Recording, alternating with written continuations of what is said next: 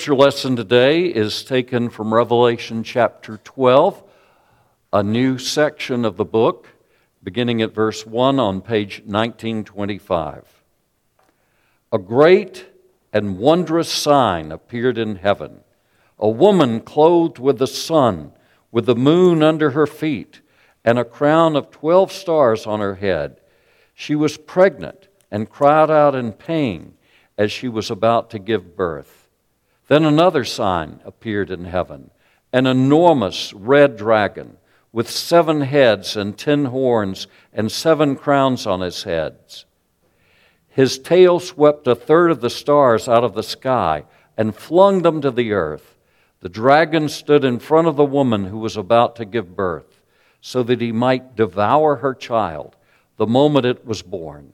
She gave birth to a son, a male child who will rule all the nations with an iron scepter, and her child was snatched up to God and to his throne. The woman fled into the desert to a place prepared for her by God, where she might be taken care of for 1,260 days. The word of the Lord. May we pray. Lord, please help me to be clear and concise as I weave together various things from the Old Testament and the New, that we may understand your word, that we may love your word, that we might find it a most curious and wonderful book, and that we may be changed by both its reading and its proclamation through Jesus Christ our Lord. Amen. Now, who is this woman that we've just read about? This woman who's clothed with the sun and the moon under her feet and a crown of 12 stars. There should be no doubt about this, because it's very clear who this woman is. And if you turn with me in your Bibles to the book of Genesis, chapter 37, you'll see exactly who this woman is. And you may recall that Joseph, before he was sold by his jealous brothers into slavery, had dreams. And Joseph was immature. He was a young man, and he didn't know when to keep his mouth shut. And sometimes even old men don't know when to keep their mouths shut, as I can say. So if we look here, in verse 9, Genesis 37:9, page 60, then he had another dream, and he told it to his brothers. Listen, he said, I had another dream, and this time the sun and moon and 11 stars were bowing down to me. When he told his father as well as his brothers, his father rebuked him and said, What is this dream you had? Will your mother and I and your brothers actually come and bow down to the ground before you? His brothers were jealous of him, but his father kept the matter in mind. Now think about it for a moment. Who is this woman? This woman is Israel, and you can see her there clearly. It's the sun and the moon and the 12 stars. The 11 stars are the brothers of Joseph, and Joseph is the 12th star. So this woman is Israel, very clearly. It's Israel. It's the people of Israel out of whom the Lord Jesus comes. A woman clothed with the sun and the moon and 12 stars. And if you let that sink in for a moment, we will see yet more who this woman is, because it isn't just Israel. Turn back with me, if you would, to Genesis chapter 3. So clearly let's see what we've seen in Genesis 37:9. Woman with the sun and the moon and the 12 stars is a reference to God's people in the Old Testament. That is, the line of Abraham going through Abraham to Isaac to Jacob, and Jacob's wife, Rachel, and then the 12 sons of Jacob and his wives. So go back now, if you would, to Genesis chapter 3. We're going to see something else about this woman. This is an important truth. And this is this.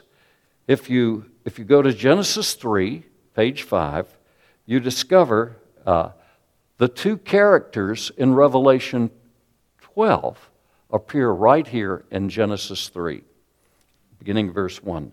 Now the serpent, and it's very plain that the serpent is the dragon of Revelation 12, as we'll see in a moment.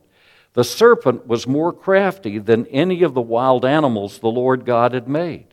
He said to the woman, "Did God really say you must not eat from any tree in the garden?"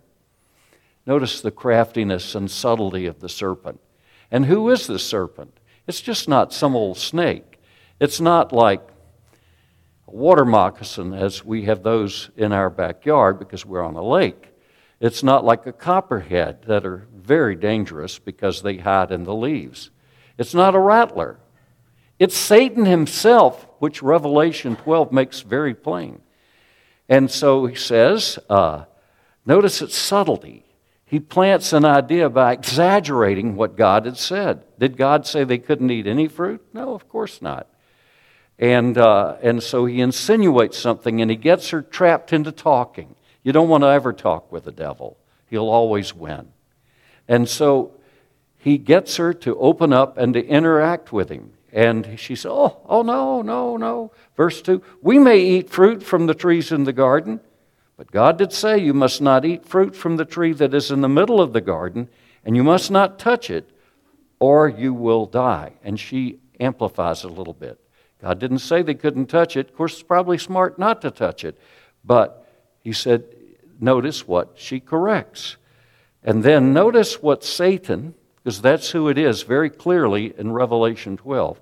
Satan, the devil, the ancient snake, the dragon. He says, you will not surely die. The serpent said to the woman, for God knows that when you eat of it, your eyes will be open and you'll be like God, knowing good and evil. And you think that's the essence of sin, isn't it? To be as God. That's the great quest of humanity. I want to be like God. Not in the sense that I want to be godly, but I want what I want, and I don't care what God wants. That's the essence of the original sin. I don't care what God has said. I see it, I want it, I'm asserting my own, big word, human autonomy, my independence from God. I don't need God to tell me what to do. I am the master of my fate. And I am the one who decides for me what's right and wrong. Isn't it the essence of sin that's passed down through the generations? And so notice he says, you'll be as gods. And it's because the Hebrew word, Elohim, is a plural word. And when applied to Yahweh, the God of the Bible, it's singular, even though it's a plural noun in Hebrew. You'll be as gods, knowing. The Hebrew verb can imply two things, or actually several things. One of the things it implies is determination. Determining for yourselves good and evil. I'll decide. This doesn't feel right for me. I'm going to follow my heart. You don't know my life situations. Don't apply those verses to me. I'm going to follow my heart. I must be true to myself. I must be authentic and make my own choices. You'll be as gods, determining for yourselves good and evil. And you'll experience it. Truth by experience. Experimentation. How do you know adultery is wrong unless you've tried it? How do you know suicide is wrong unless you've tried it? I'm being absurd, but that's the basic essence. Experiencing it, determining for yourselves. And so, notice what happens. When the woman saw that the fruit of the tree was good for food and pleasing to the eye and also desirable for gaining wisdom, she took some and ate it. She also gave some to her husband, who was with her, and he ate it. Now, he's standing there watching all this. And like a typical guy, he's not asserting himself there to say, what are you doing? He's not saying to the snake, get away from my wife, boy. He's just passive. Men are amazing creatures. I am one. We're just amazing at what we ignore and then what we focus on. And so she gives it to him, and he ate it. Then verse 7, the eyes of them both were opened. What does that mean? It means for the first time they understood good and evil. They had never known evil before, only good. They'd only experienced goodness. They'd only experienced unbroken fellowship with God. How long had they lived this way? We don't know. It could have been for decades. We don't know. The Bible doesn't tell us. But they had only known beauty, harmony, wholeness in the whole of life. Never pain, no arthritis, no hip pain or knee pain, no needing to have your eyes worked on or wearing hearing aids, none of that. And absolute marital bliss. Nobody here knows that. If you've been married very long, as soon as the honeymoon's over, your eyes are opened. And you say, what have I done? Because none of us is perfect. All of us are flawed. And what happens when the honeymoon's over is we begin to see the person we married. And we think, oh my, this person is selfish. This person is self-centered. There's a little narcissist inside every single one of us. Their eyes are both open. The first thing they realize is that they're naked. Now, before that, they were completely transparent in all of their living. They had no secrets. There was nothing they didn't share with each other. Their bodies were unclothed. They felt no shame. They lived in a perfect place of bliss. I believe that biblical scholars are right in saying that the Garden of Eden was this garden on top of a mountain, and they knew peace and harmony. You know the thing when the moon is in the 7th house and Jupiter aligns with Mars. They had perfect peace, no discord, no suspicion. No, who were you talking to? Who was on the phone with you? Who's texting you? All of the modern things. Perfect peace, harmony, and perfect beauty. And their eyes are opened. They realize they're naked. So they sewed fig leaves together and made coverings for themselves. That's an interesting thing. Only God can cover our nakedness. But we have amazing things that we use to cover up our own nakedness. When I took a lot of psychology back in the 60s, we would call many of those things ego defense mechanisms. And there are all kinds. Just read any book and you see. We're adept at making fig leaves to cover up our nakedness. The trouble with fig leaves is they don't really cover. They don't really cover. And we appear to ourselves to be well clothed and well protected, but we're like the emperor who had no clothes. People see through us. All of our bravado and this and that, turning the tables on others, all those things other people can see and God can see. And then, look at verse 8. Then the man and his wife heard the sound of the Lord God as he was walking in the garden in the cool of the day. And they hid from the Lord God among the trees of the garden. But the Lord God called to the man, "Where are you?" He answered, "I heard you in the garden. I was afraid because I was naked, so I hid." And the worst hiding that we do isn't from our spouse or our parents or our children. It's from God Himself. And that's always so amazing when we think about it, because God sees through you and through me. Absolutely, there's nothing in your heart that God doesn't know. So it's not just external behavior or even the words or any of those things. It's the intentions of the heart. He sees right through you. And we think we can hide from God with religiosity, with ritual and this and that. Nothing wrong with ritual. But if we use them as means to hide from God and hide from others, we're simply delusional. Verse 11, he said, "Who told you that you were naked?" Have you eaten from the tree that I commanded you not to eat? And I notice immediately, this is a course in psychology. Immediately what happens? Look at what he does, verse 12. Turning the tables. It's not my fault. It's not my fault. It's the woman you gave me. He's blaming God. Do you ever blame God for things? Am I alone in that? Blaming God? Why did you make me like this? Why did you do this and that? Da, da, da, da, da. He turns the tables and he throws his wife under the bus, except they didn't have buses in Eden. And so, the woman you put here with me, she gave me some of the fruit from the tree and I ate it. So then the Lord goes to the woman and he said, the Lord God said to the woman, what is this you have done? And the woman said, the serpent deceived me and I ate. Again, blame shifting, always blaming somebody else. I couldn't help it. The devil made me do it. And then the serpent. And you've got to remember who this is. This is not an ordinary snake. This is Satan, as we'll see in a moment, in the guise of a serpent. And so the Lord God said to the serpent, because you have done this, cursed are you above all the livestock and all the wild animals. You will crawl on your belly and you will eat dust all the days of your life. Now look at verse 15. This is very critical.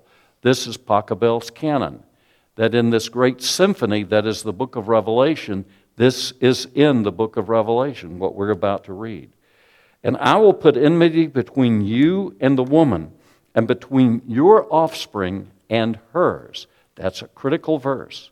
And notice further, as we turn the page, he will crush your head, and you will strike his heel. And then notice verse 16. To the woman he said, I will greatly increase your pains in childbearing. With pain you will give birth to children.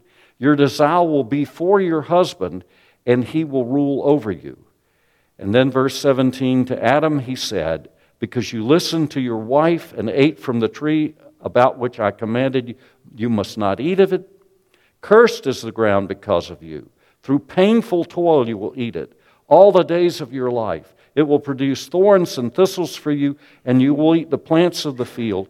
By the sweat of your brow you will eat your food until you return to the ground, since from it you were taken. For dust you are, and to dust you will return. Verse 20, Adam named his wife Eve because she would become mother of all living. And then we see in verse 21, God provides for them. The Lord God made garments of skin for Adam and his wife and clothed them. And the Lord God said, the man has now become like one of us, knowing good and evil. Think of it. Who is God speaking to? I think that God is addressing the heavenly council, because the Bible clearly indicates that God has a council surrounding him of heavenly beings. There's only one God. That's the God of the Bible. The Hebrew word for him is Yahweh. But he has counselors, and we'll go in that another time. And so he says, since that's happened, he must not be allowed to reach out his hand and take also from the tree of life and eat and live forever. I want you to think about the blessing of death.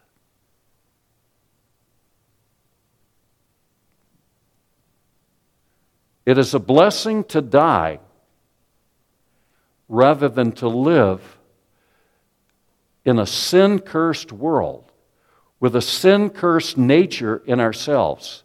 I mean, think of life as it is right now. And this is the deal. It was the mercy of God that drove Adam and Eve out of the Garden of Eden, lest they would reach their hand and take that sacramental fruit that would have caused them to live forever. In a fallen state, in jealousy and bitterness, and all of the terrible things that unfold in the book of Genesis with their first two boys there, Cain and Abel, homeschooled, home churched, totally protected, a perfect environment, and yet the boy murders his brother. all of the wickedness and evil that was in their hearts. It was the mercy of God to keep them from eating of that fruit of life.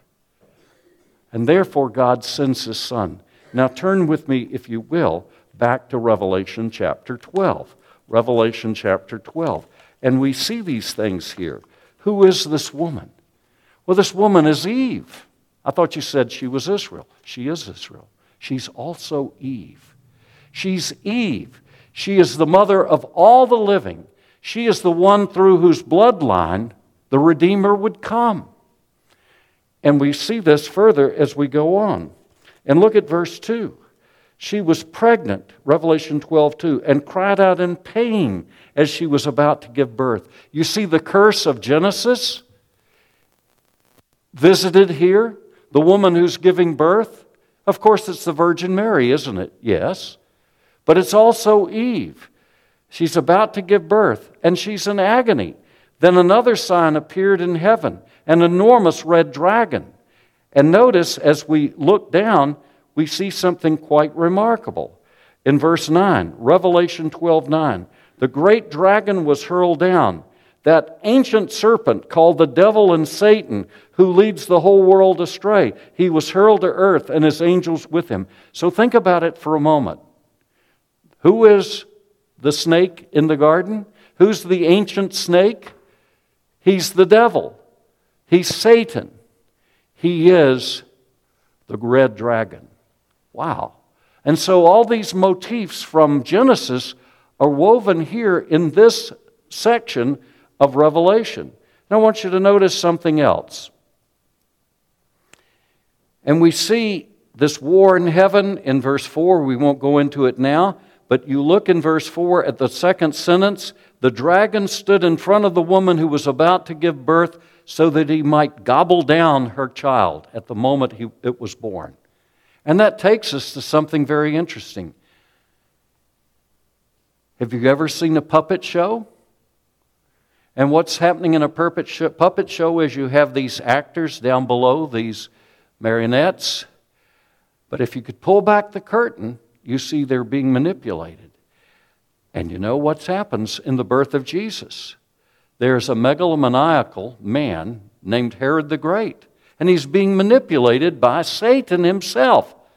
And Herod the Great wants to kill the Christ child. He goes to great lengths to do it. The amazing thing is, contrary to manger scenes, is that by the time he knows about the birth of the Christ child, the shepherds have come and gone. Christ has been circumcised, and then the sacrifice for the purification of a woman after childbirth has taken place 40 days after Christ's birth in the temple in Jerusalem, and then they've left. And so by the time the wise men come, which was somewhere between shortly after the birth and up to 2 years, because that's what Herod did. He wiped out all the boys of the Bethlehem and its area, 2 years old and under. They're warned and they leave. But it's Herod. But who's really trying to devour the child of the Virgin Mary? It's Satan himself, the great red dragon, the devil, Diabolos. He's the ancient snake doing it. He's doing it through Herod. Now, I want you to notice something else here. I'd like you to turn with me back to the left to 1 Timothy chapter 2. 1 Timothy chapter 2. And that's this, 1 Timothy chapter 2, and that will be on page 1847. And I want you to notice what he says here, beginning in verse 12. I do not permit a woman to teach or to have authority over a man. She must be silent.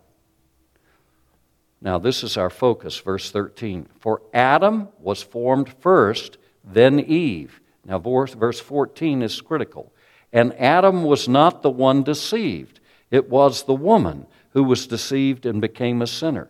Let that sink in for a moment. It was the woman who was deceived and became a sinner. And God meant for the man to be a covering, a protector for the woman. And he failed to do it. His sin is the greater sin. We inherit the sin of Adam, not the sin of Eve. And he's saying that if a woman is to teach or to speak, she must be under that authority of a man. That's why my wife wears a head covering. And otherwise, she should be silent. But notice again what he says, because this is critical to what we're thinking about. And Adam was not the one deceived. It was the woman who was deceived and became a sinner. Now, verse 15 is where we really wanted to go, but I don't like to omit teaching to get to the point. I want to show things in their context. But women, notice the footnote at the bottom, Greek, she. It doesn't say women, it says she will be saved through childbirth, verse 15, or restored through childbearing if they continue in faith and love and holiness with propriety. I want to see if I can sum this up. I've left you with an obscure passage that some people really choke on and chafe on under, but here's the essence of it. Who is the woman of Revelation 12? She's Israel, clearly, Genesis 37:9. The woman clothed in the sun with the moon under her feet and the 12 stars. But if we really go back, she's Eve. And who is the woman of verse 15? It's Eve. It's Eve. Humanity lost its standing with God. And by Adam, death came to all of us, all of the chaos, all of the trouble. Here's the beautiful thing of Revelation 12 in light of 1 Timothy 2:15. It's Eve. Eve is in one way the woman of Revelation 12. And it's through her giving birth to the Lord Jesus Christ that she's free. And all her children are free. And it's in Eve's act, in the person of the Virgin Mary, that you and I are saved. That's why Christmas is so important. Christmas is so important because it's all about Eve's failure and Eve's victory. It's all about humanity's loss in our first parents and humanity's redemption. And so, in this sense, we may think that Eve, who caused humanity to stumble and fall in the Garden of Eden, in the person of her descendant, the Blessed Virgin Mary, Eve redeems us. That is a daughter of Eve. It is woman. It is woman that God chose to bring redemption to the world. Think about the nobility then of woman. A woman is restored what she lost in her mother Eve. She wins in that daughter of Eve, the Blessed Virgin Mary. But Mary also is a picture for all women everywhere. And their redemption comes through the birth of Christ. You see, a lot of people say, well, the Bible really doesn't make a lot to do with the birth of Christ.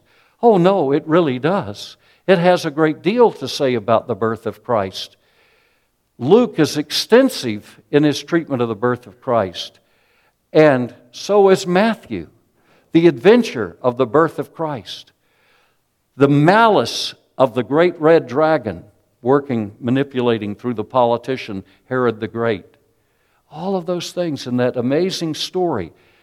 The birth of Christ is significant. Without the birth of the Lord Jesus Christ, we don't have salvation.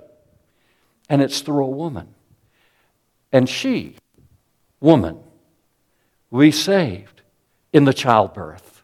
And that childbirth is the birth of the Lord Jesus Christ, who is clearly in view in Revelation 12 because he's caught up. That is, he ascends to heaven. And so much more here in that chapter that, God willing, we'll look at next week. But I want us to focus then, for a moment, the Lord's Supper. The Lord's Supper speaks to us of a flesh and blood Savior. This is my body, said Jesus, as he lifted the bread and he blessed it. Blessed are you, Lord God of the universe, who gives us bread.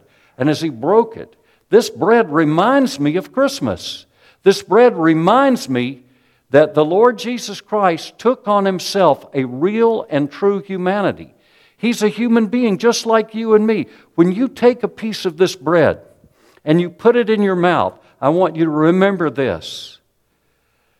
God Almighty, without ceasing to be God, became a real human being just like you and me.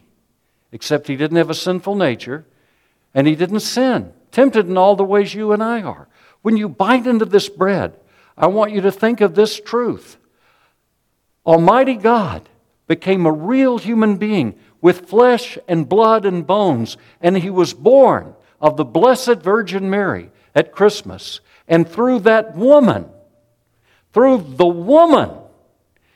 that descendant of Eve, I'm saved.